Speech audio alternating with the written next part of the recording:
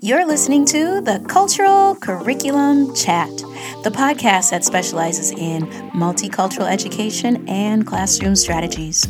I'm your host, Jebe Edmonds. Let's get started.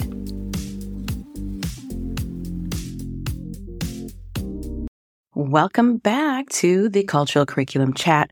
Jebe Edmonds, your host today, and I am so excited to share with you another book for elementary school students. It's titled Dia de los Muertos, and it's written by Roseanne Greenfield-Thong and illustrated by Carlos Ballesteros.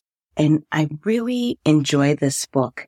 The colors are just so whimsical, and it talks about this family in their celebration of Dia de los Muertos, which is in English, the Day of the Dead.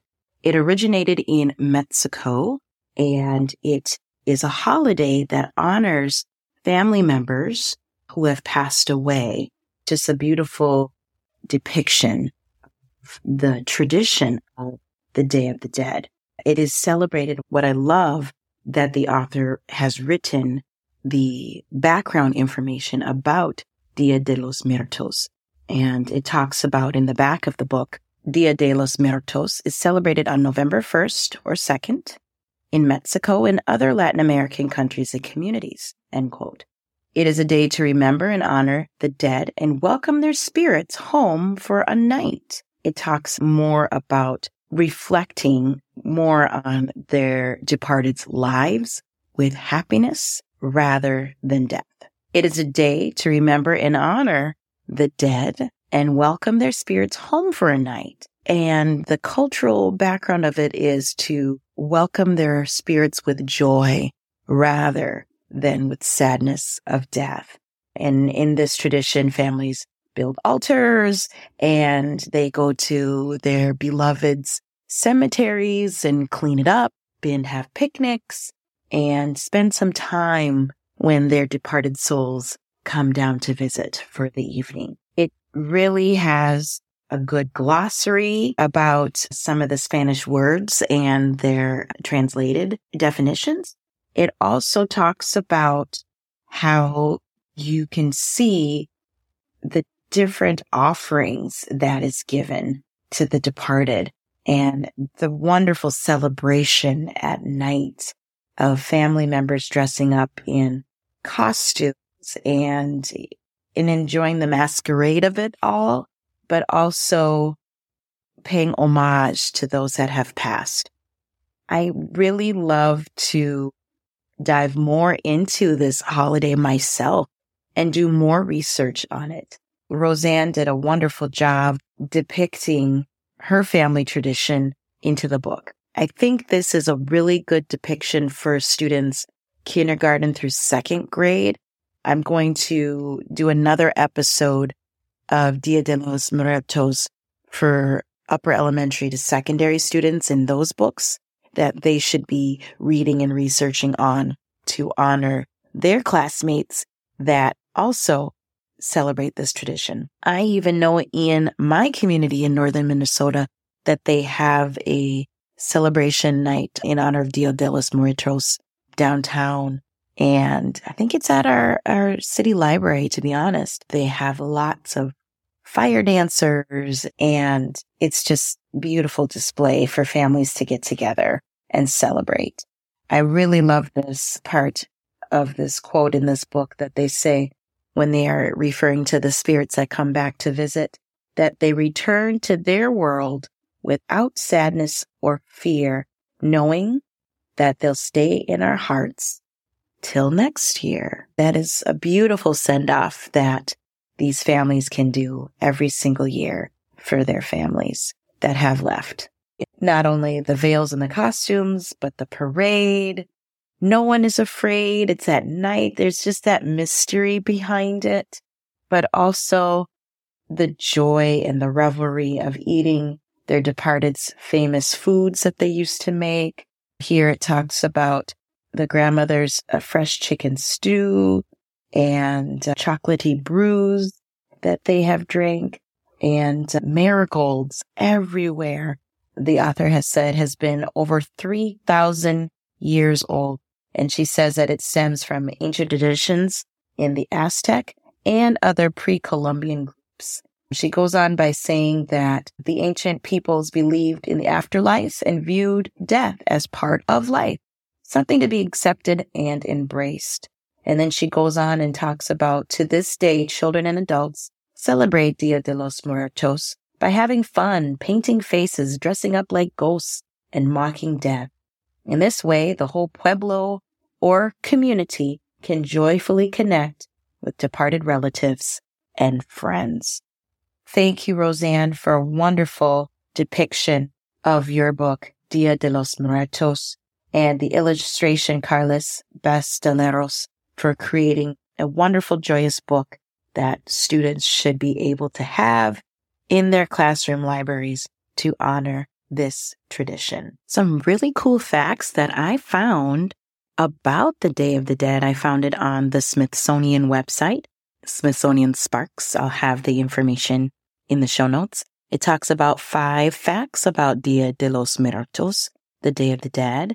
And it says, the first one, it's not the same as Halloween. A lot of people in American society feel like it's just another version of Halloween, but it's not the same. Of course, in our American holiday, we celebrate Halloween on October 31st, but Dia de los Muertos is celebrated right after November 1st through November 2nd.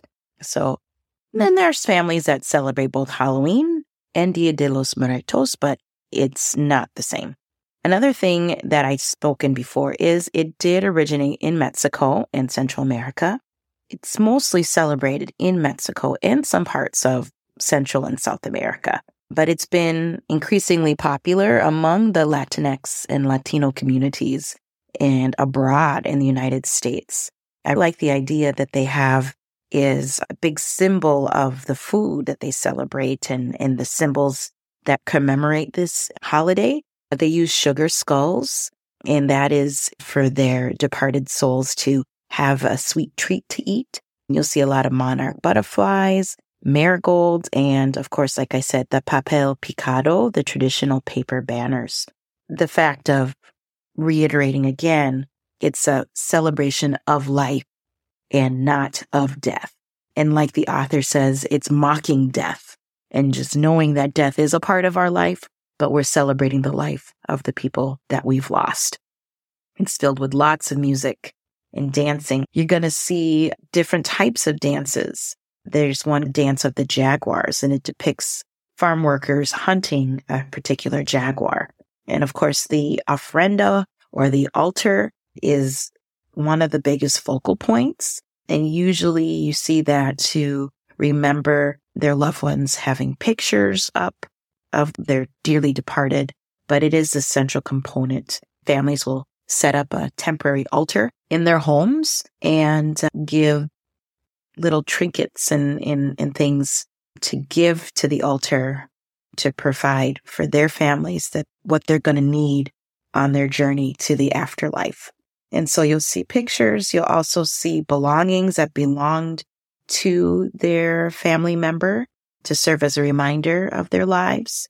But the Smithsonian shares the 4 elements: water, wind, earth, and fire. So you'll see, and I quote, water that's left in a pitcher so that the spirits can quench their thirst.